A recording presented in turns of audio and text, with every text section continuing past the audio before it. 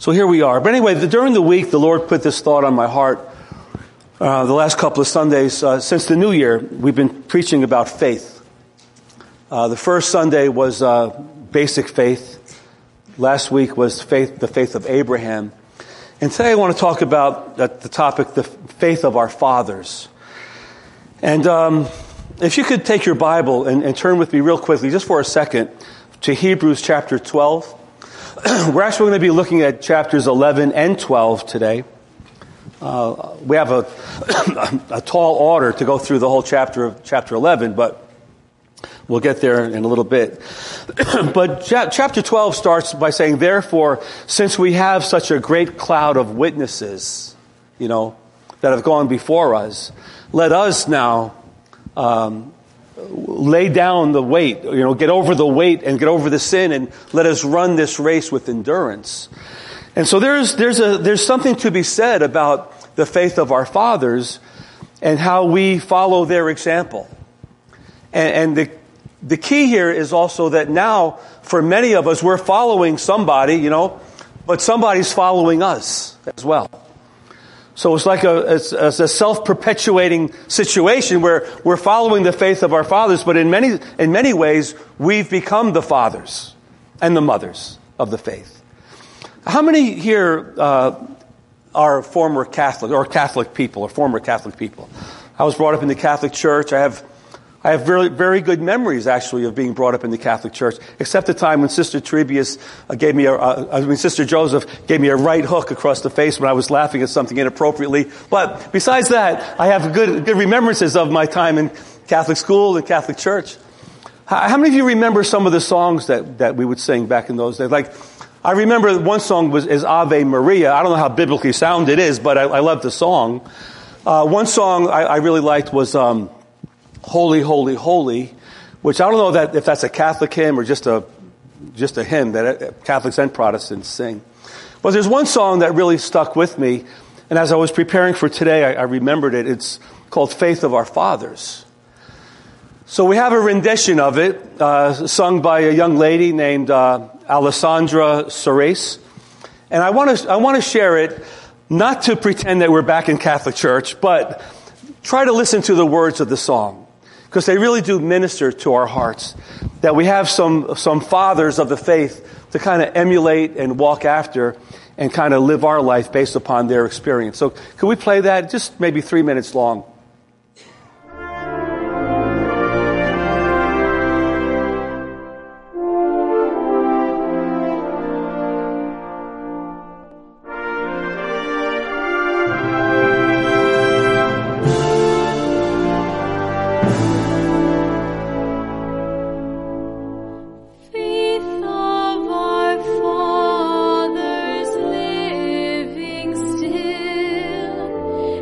Spite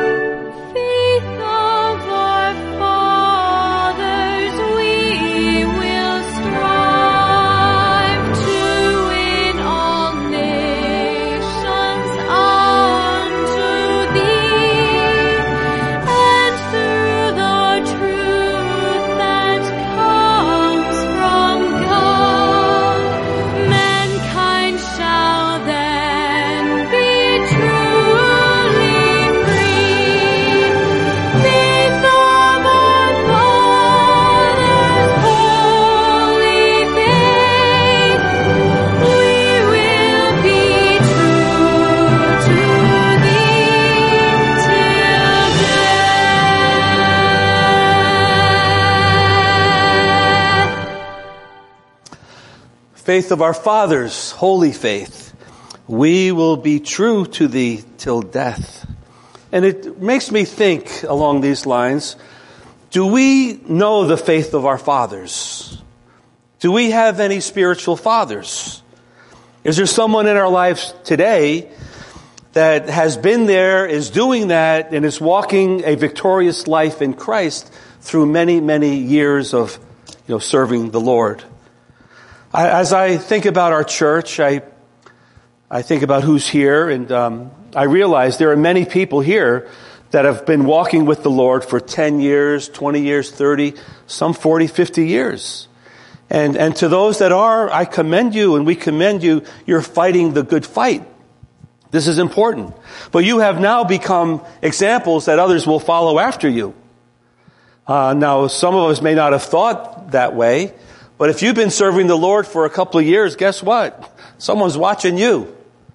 And you've become, in a sense, a spiritual father or mother to those around you. 1 Timothy 6, Paul puts it this way to Timothy. He says to pursue righteousness and godliness and faith and patience and love. But he says to fight the good fight and to lay hold of eternal life. So we're commanded in the scriptures to fight this good fight, to do it. Every generation does it. Paul said in 2 Timothy 4, he said, I fought the good fight. I have finished the race. I've kept the faith. And there's laid up for me a crown of righteousness when I get to the other side. So we're encouraged to fight this fight. Go for it. Fight the fight of faith. But Paul says something really interesting in 1 Corinthians 11 when he says, so boldly and so confidently and with a challenge. He says, imitate me as I imitate Christ. And I think this is such a bold statement to make, but he's realizing who he is and that other people are watching him and following him. And he's confident enough to say, follow me as I follow Christ. And this raises questions for me because Paul's also the one that said, it's no longer I that live, but Christ that lives in me. So follow me. He also is the one who said, I've counted all things as gain that I have for gain, all my credentials that I have, and he lists them in Philippians 3. But all these things I have, I lay them all down for loss, that I may know God, that I may know him, and know the power of his resurrection, and know the fellowship of his sufferings, he's saying. So I ask myself, many times, who am I, imitating or following after? Who do I kind of hold in high esteem that I could follow after? There's basically a composite in my mind. So welcome into my mind this morning. We all have composites in our mind. I'm not the only one. I know that. But I think about different people in my life that I know, that I knew, that I don't know, but I read about or read what they wrote or studied under them or whatever. And I think about all these people are somewhere in my mind, in my spirit. I kind of follow their pattern that I have observed over the years. So for instance, I really kind of follow and emulate or kind of try to follow the example of my wife Pamela. Pamela is one of the most disciplined people I know as far as studying the Word and praying. Man, she's like a rock. She just is on track all the time. And she's also very good at finding humor in things, which really helps me out. I could be heavy at times, and she'll say, lighten up. But I try to remember that and kind of live my life with that, I think about my daughter Stacy, and she doesn't know I'm going to say this, but I know her really well. She's my child, But she has great faith, and she's been through some obstacles in life. But I've never seen her waver in her faith. I draw from that. I draw from that, Stacy. I do. I think about one of my former pastors, Pastor Ray Tate, who was my pastor when I was living in New York, going to church in Greenwich, where I sat under him as an assistant pastor. But this brother, man, he taught me the joy of the Lord. I talk to him now. Every single time I speak to this brother, he makes me laugh. Even now, after all these years. I think I first met him in like the 80s. He's still making me laugh. But I learned from him, just, it's going to be okay. Just find something to be happy about. I think about our former superintendent of the assemblies, Bob Wise, who retired last year. But man, he leaves behind a legacy of sincerity that'll just kind of unsettle you. Like when he says, how are you doing? He really wants to know, how are you really doing, you know? And I learned from that. Like, you know, it's important to be sincere with people. I think about some other people that I've never met, but I've learned from. I go back in my time to some of the early people that I read when I first came to the Lord. But David Wilkerson, never met the man. But man, his teachings and preachings on holiness and just being consecrated to God, they reverberate in my spirit. He's with the Lord now. But his teachings still reverberate in my spirit. I think about Jim Cymbala, who I mentioned from time to time. I met him a few times, pastor of Brooklyn Tabernacle. This man has such a great insight into the Word. He's a great communicator. But you know what? He is so dedicated to prayer.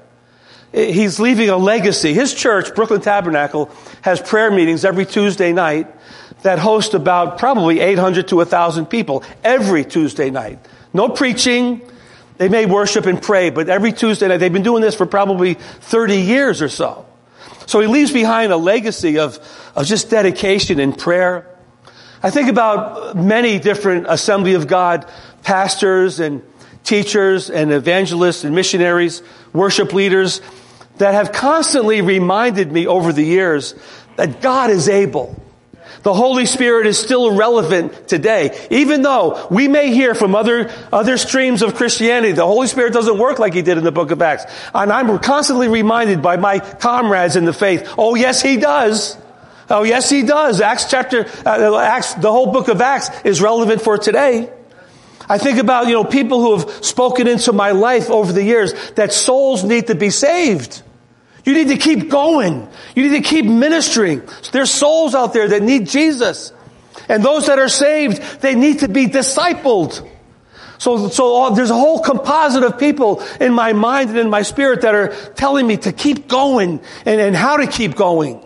So I want to encourage you today as we get into this message to think about some people in your lives that you may draw strength from.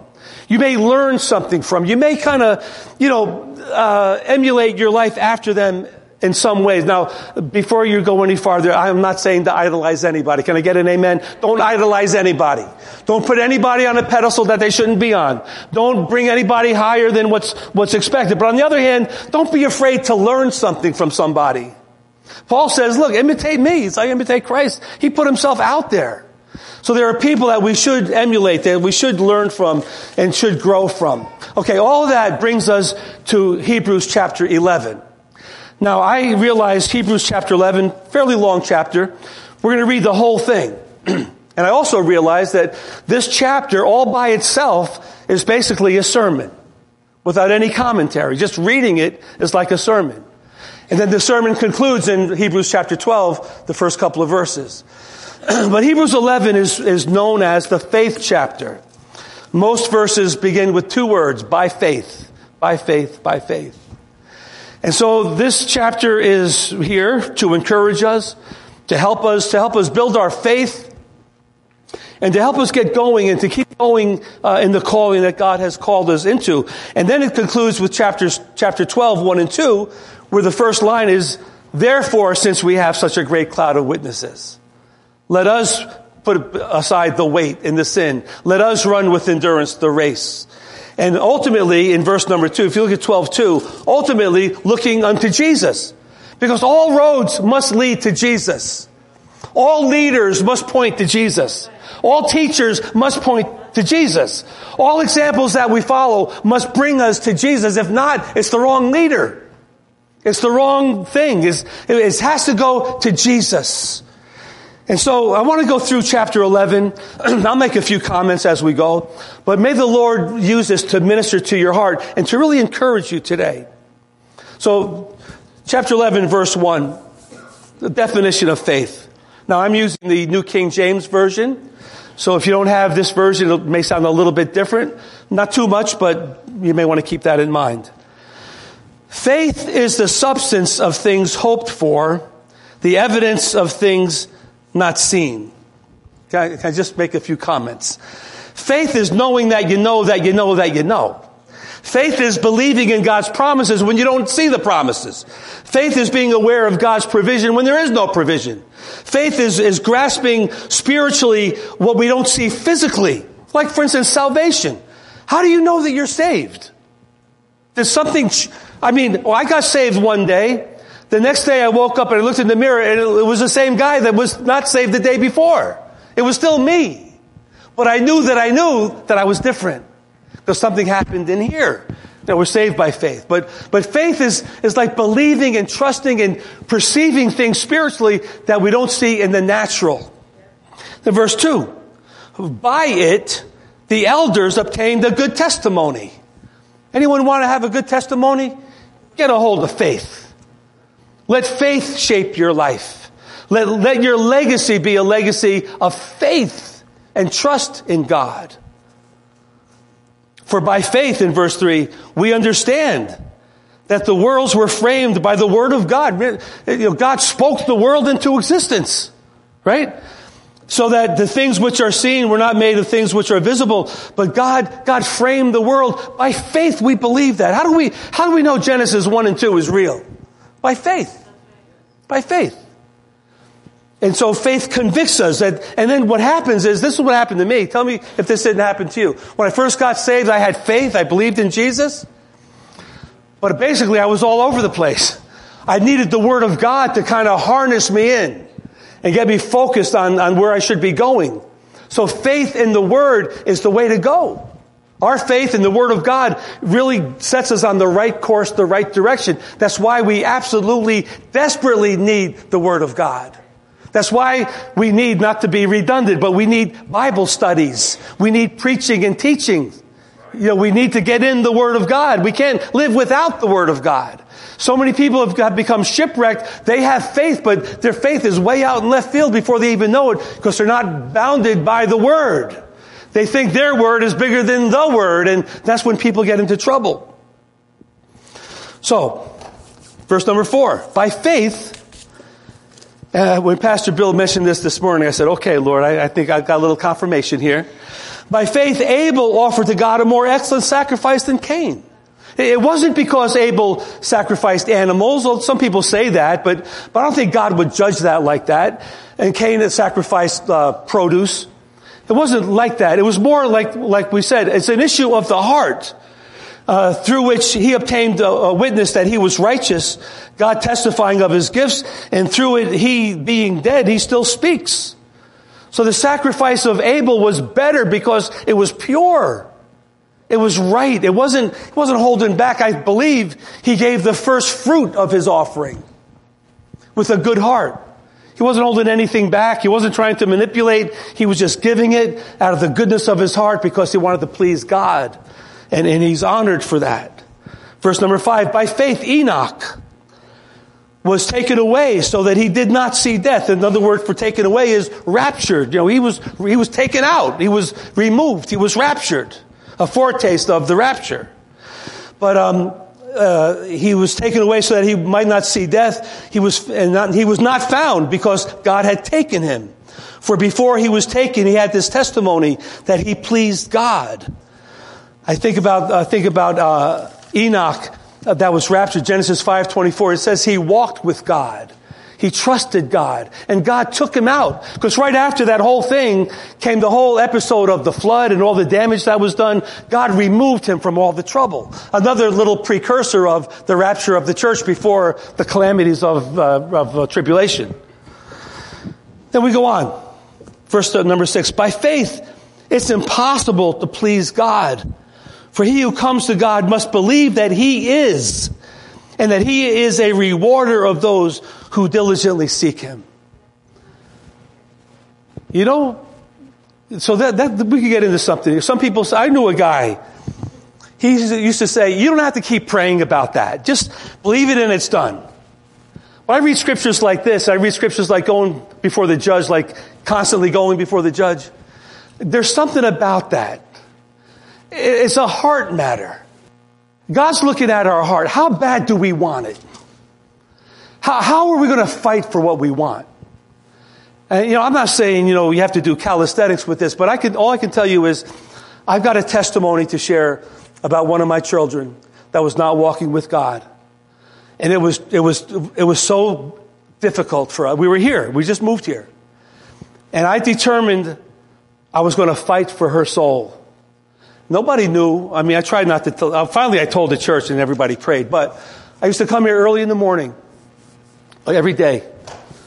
And I used to walk around this church, upstairs, downstairs, walk around for an hour, banging on heaven's door. God, you got to do something.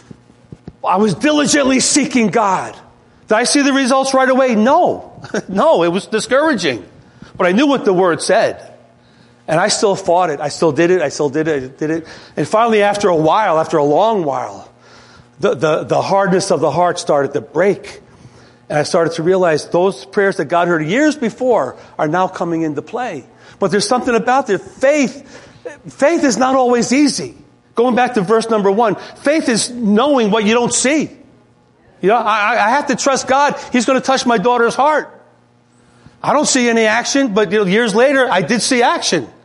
So at the time, it's not easy, but faith gives us the motivation to keep going, even when we don't see anything.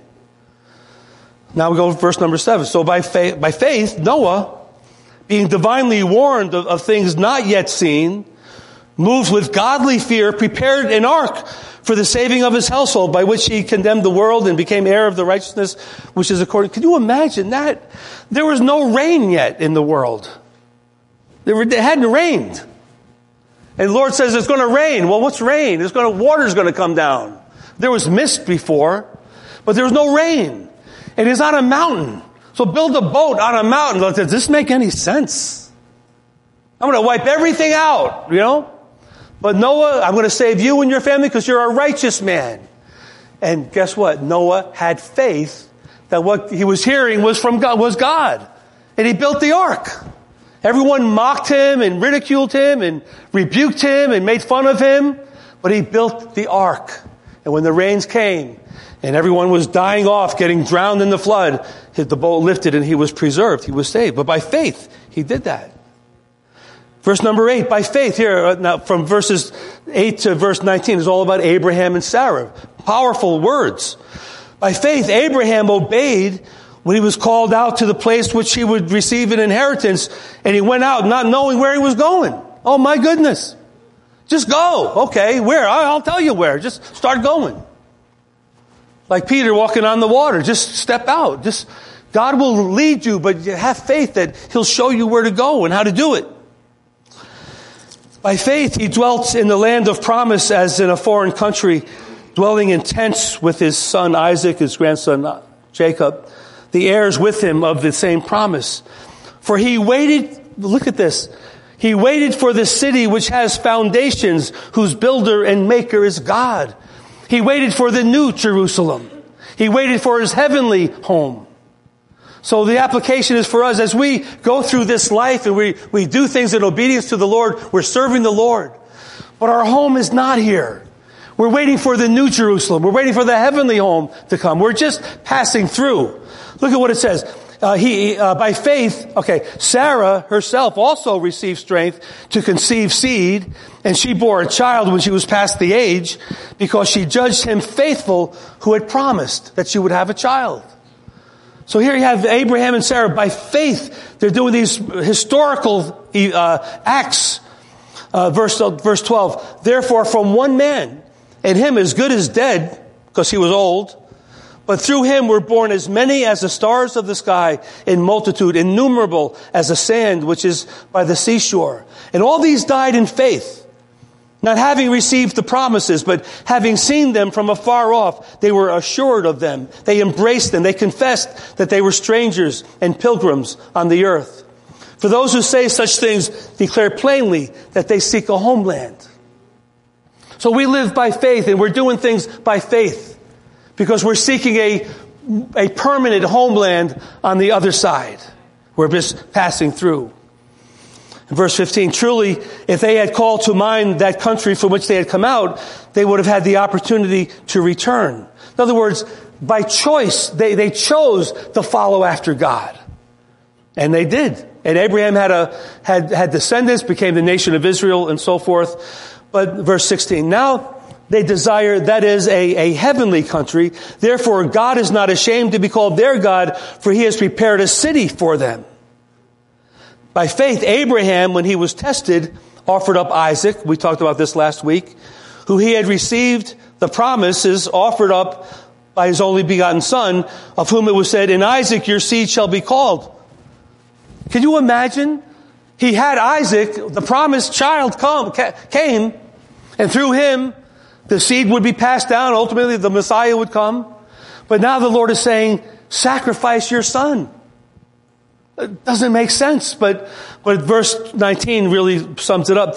He concluded that God was able, let me paraphrase, even if I killed Isaac, even if I obeyed and killed him, God was able to raise him up from the dead. Which it says, which he also received him in a figurative sense. So figuratively, he killed his son. Figuratively, his son was placed on the altar and he died so that he might live and continue with the promise. It's all by faith. This was basically last week's sermon. We continue, verse 20. By faith, Isaac blessed Jacob and Esau concerning things to come. Genesis 27. By faith, Jacob, when he was dying, he blessed each of the sons of Joseph and worshipped, leaning on the top of his staff. He also blessed all of his sons, but in particular, he blessed Joseph's sons as he was worshiping God. The testimony, he was faithful to the end. His life wasn't always easy, but he was faithful to the end, blessing his kids.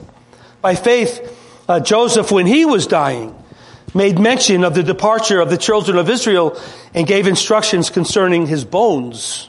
By faith, he passed it on. Verse 23 to 29 is all about Moses. By faith, Moses, when he was born, was hidden 3 months by his parents because they saw that he was a beautiful child and they were not afraid of the king's command. So you could say Moses' parents were godly people. They had faith. Remember, they put him in the basket and put the basket in the river.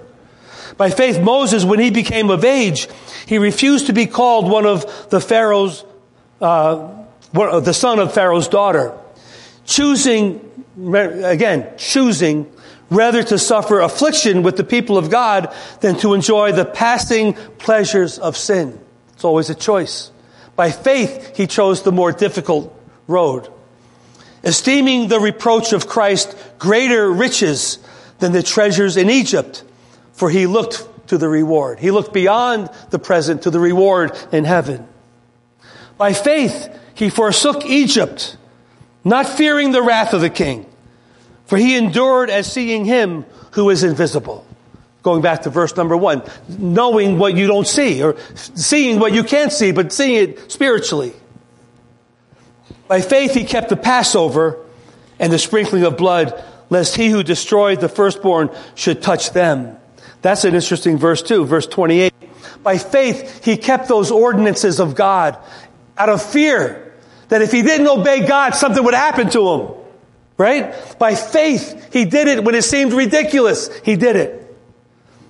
29. By faith, they passed through the Red Sea as by dry ground, whereas the Egyptians attempting to do so were drowned. So Moses leaves a tremendous legacy, leaving behind the riches and all the education, everything that he had in Egypt, all the pleasures of life for a difficult life of being in the desert and leading his people out. But he leaves a legacy of faith. Verse 30, by faith, the walls of Jericho fell down after they were encircled for 7 days. This is a story of Joshua, the one who replaced Moses. And here Joshua has been given a command, go take Jericho. But before you take Jericho, march around the city 7 times, 7 days, and on the 7th day, march around it 7 times and blow the trumpets. Okay. And he does it and the walls come down and they capture the city. By faith, he obeyed God. By faith, verse 31, the harlot Rahab. Whoa. What's she doing in here? That must be a misprint, right? Matthew, in fact, includes Rahab in the genealogy of Jesus. Wow. There's a harlot in the line. But by faith, she did not perish with those who did not believe when she had received the spies. Remember, Joshua and Caleb came to spy out the land. She hid them. And it says in James that faith must be accompanied by works. Her faith was there, but she never said anything, but she demonstrated it by hiding them, and her works were rewarded with her faith. And now she's in the genealogy. Verse 32. What more shall I say? In other words, there's so many more. Time would fail me to tell of Gideon and Barak and Samson and Jephthah and David and Samuel and all the prophets. I read concerning prophets, there's probably about 40 in the Old Testament, maybe more, and about 25 or so in the New Testament. There are a lot of prophets who through faith, subdued kingdoms and worked righteousness, obtained promises, and stopped the mouths of lions, like the faith of Daniel. Quenched the violence of fire, escaped the edge of the sword, out of weakness were made strong, became valiant in battle, and turned to flight the armies of the aliens. Women, received their dead, raised to life again. Others were tortured, not accepting deliverance. Listen to that. They were tortured, choosing to be tortured rather than accepting deliverance that they might obtain a better resurrection. Go ahead, kill me. Do whatever you want. I don't care. I'm going to heaven. God will take care of me. So still others, verse 36, still others had a trial of mockings and scourgings and chains and imprisonment. Some were stoned, sawn in two. Some were tempted. Some were like, can you imagine if I just renounced my Lord, I could go home. They were tempted to say, forget it. But they stayed put. They stayed focused. They were slain with the sword. They wandered about in sheepskins and goatskins, being destitute and afflicted and tormented, of whom the world was not worthy. They wandered in deserts and mountains and dens and caves of the earth. Faith of our fathers. Faith of our fathers. If you take these Old Testament people, you put them together with the New Testament in the early church, all those 120 from Acts 1 and 2, most of them were martyred for their faith. That's the faith of our fathers. The blood of the martyrs. Our faith is built on the blood of the martyrs. And isn't it ironic that today we have a whole movement saying that we're not supposed to suffer or anything? But when you read the Bible, it's all you see. Any person of faith goes through stuff. I never read in the Bible that God delivers, keeps stuff from happening. I see God walking us through the problems of life. I never see us being problem free. I see us going through life with Jesus walking ahead of us, leading the way for us. And so I don't know, but anyway, when I read this kind of thing, I think, wow, this is the faith we've chosen. We've chosen this faith. But this is our background. This is where our faith comes from.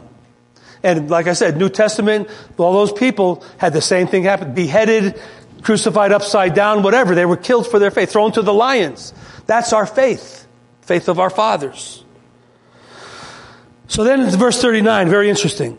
These, having obtained a good testimony through faith, did not receive the promise. What promise? The promise of the Messiah. They did all this without even seeing that the Messiah had come. Could you imagine? We look back on it. We get it now. But they didn't know. I mean, they knew, but they never saw it. But they had all these promises. They died for the promise that Messiah is coming. They believed it that strongly. And they died. And then it says, which by the way, gives me the confidence that we believe in the second coming. We're looking for the second. They were looking for the first coming. We're looking back at the first coming. But we're looking for the second coming.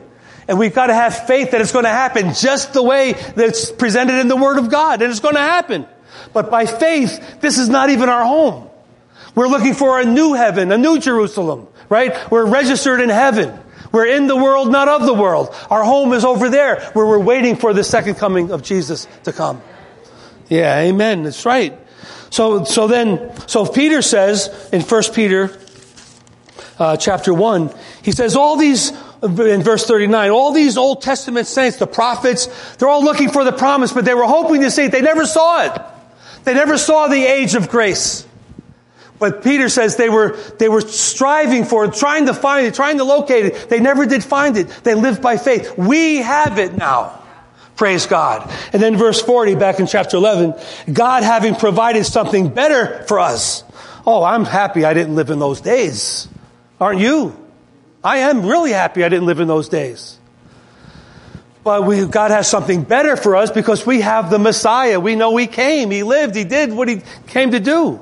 We have salvation through faith, through the blood of Jesus. But at the end of verse 40, that they also should not be made perfect apart from us. So now you have a blending of the Old Testament saints and the New Testament saints are united by the blood of Jesus Christ. We're all one and the same. They're waiting for the promise. We have something better, but through the blood of Christ and the resurrection of Christ, we are all one in the same family of God. Old and New Testament. That's the faith of our fathers. Amen. So now when this was written, there was no pause for the next chapter, 12. It was one big manuscript. Therefore, he says, we also, since we are surrounded by so great a cloud of witnesses. So since we have all this in the background of our mind, we have our history, we have all these examples of great men and women of God that did great things for the kingdom. Through their lives and through their sacrifice, we have the faith now. The faith was delivered to us. But because of what they did, we have this great cloud of witnesses. Let us lay aside every weight. What does that mean? Well, it can't be sin because sin is in the next one. So the weight is the burden of life, the problems of life, the uncertainties of life, the hassles we go through, the things that weigh us down, like the worry over paying bills or taking care of family or going to work or being healthy, whatever. Lay aside the weight. Get over that. It's all right. It's going to be okay. Lay aside that. And also lay aside the sin also that so easily entangles you. Oh, yeah, that too. Like pride or lust or whatever, whatever our thing is. But get over the sin. Put it under the blood. So you got life to deal with and you have sin to deal with. But then it says, run this race with endurance. Run this race. Look at the people behind you. Look at the people around you. Go keep your eyes toward the heaven and keep running this race with endurance. Don't falter. And you're not alone. That's what he's saying. You're not alone in all this. Look at the people that came before you. You think you have it bad? Look what they went through. That's what he's saying. But ultimately, he goes to verse number 2.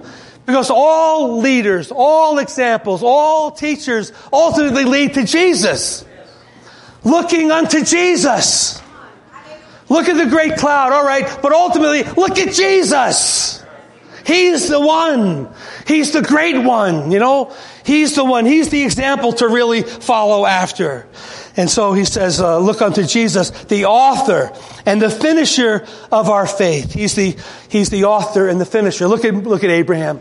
Look at Moses. Look at David. Draw strength. It's all good. It's all good. It's all wonderful. But look at Jesus, because he started the whole thing in the first place. He's the author. He's the rock. He's the cornerstone. He's the source. He's the foundation of our faith. Everything starts with Jesus. Everything. Everything finishes with Jesus. He's the finisher of our faith. Everything was created by Him, through Him, and for Him, it says. And everything finishes with the Lord. He's the first and the last. He's the Alpha and the Omega. He always was and He always will be. So everything ends with Jesus. I can't wait to go to heaven. Want to see Jesus. Reminds me of a song somebody sang. I forget the name of it, but he's talking about he went to heaven and he saw John and he saw Peter and he saw this one and James and they said, but I didn't see Jesus. By the end of the song, he finally says, but then I saw Jesus.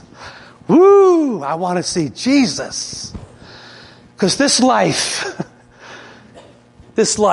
is difficult. But I want to see Jesus. But look at Jesus, verse number 2. For the joy set before him, despising the cross. Right? Is that what it says? For the joy that was set before him, he endured the cross, despising the shame, set down at the right hand of... So you think Jesus had an easy time of it? He looked beyond the cross. He looked beyond the pain and the suffering. For the joy that was set before... What joy could he possibly be thinking of? Oh, soon I'm going to be with my Father. Soon I'm going to be back where I came from in heaven. Soon this life will be over. I'll be with those that have faith in me for all of eternity. Soon I'm going to be there. For the joy set before him, he despised the shame, right? He endured the cross and the pain of the cross, the whipping, the beating, the blood, but he despised the shame. We don't think about the shame too much. He was humiliated. Think about it. This is the King of the Jews, sprawled out, naked, cut, bleeding on the ground, pierced, spit on, and belittled, and mocked, and ridiculed, and he was put to shame, despising the shame, endured the cross, and then he sat down at the right hand of the throne of God in victory, in triumph, at rest, at peace, finally. So verse number 3 is that where it all comes together. Consider him. You have the great cloud of witnesses. Great. Learn from them. But consider this Jesus. It says in verse 3, who endured the cross, despised the shame, and so forth, lest you become weary and discouraged. You know, so here's it all comes together. Look at the examples. Look at people in our lives. We learn from everybody. It's all good. Ultimately, we look at Jesus, who did not have an easy road of it, or easy time of it. Look at him, lest you become discouraged and weary. Verse number 4, it kind of summarizes, for you have not resisted to bloodshed, striving against sin. In other words, you think you have it so bad, but you're not anywhere close to what Jesus went through. You're not anywhere close what the forefathers went through. You're not anywhere close where the New Testament martyrs, what they went through, or even martyrs of today that are going through it right now as we speak. People are going through it. So the faith of our fathers, wow, it's a lot to it. So I want to summarize this by saying it this way. The faith of our fathers must always lead us to Jesus. Has to. Right? But a couple of the 4 things I talked about. We need to have people in our lives, believers, brothers and sisters in Christ, personal friends, that we could draw strength from. We could be encouraged by. That's why attending church, having fellowship is so important. We draw strength from one another. That's how it's supposed to be designed. Then we have believers that teach us things, teachers, leaders, that are pouring into our lives. We kind of learn from them and copy them in a way. Then we have the many different characters in the Word of God. How many of you are familiar with so many characters in the Bible? You read about their lives and you say, man, they did that. And God still used them? Wow. Or they did that in faith? Wow. We draw from that. We learn from that. We're encouraged by that. And ultimately, we look unto Jesus, who went through that whole thing of the cross. Think of the movie The Passion, if you need a visual depiction in your mind. That's what it was like, probably similar. But he went through all of that to get on the other side in victory. So look at what he did and draw strength from what he did. And then 1 Corinthians 11:1, this is the thing. Imitate me as I imitate Christ. Well, here's the word. Imitate somebody, but someone's imitating you. So how are you handling that? I mean, I think we have to do both. We have to, imitate, emulate someone, follow someone. Yeah, like I have all this composite in my mind. But I realize people are following me now.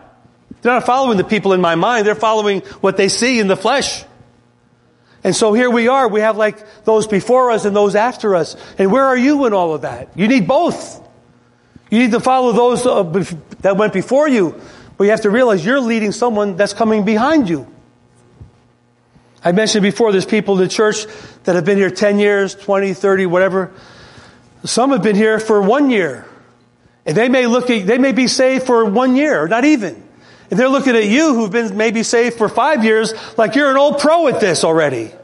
Whether you realize it or not, you're perceived that way. You're part of the church. You're part of what's going on. So you must know something. Well, you know more than they know.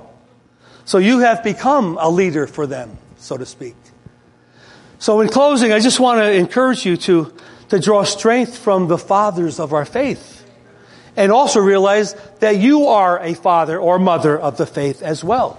We need both at the same time. Amen. Let's stand together.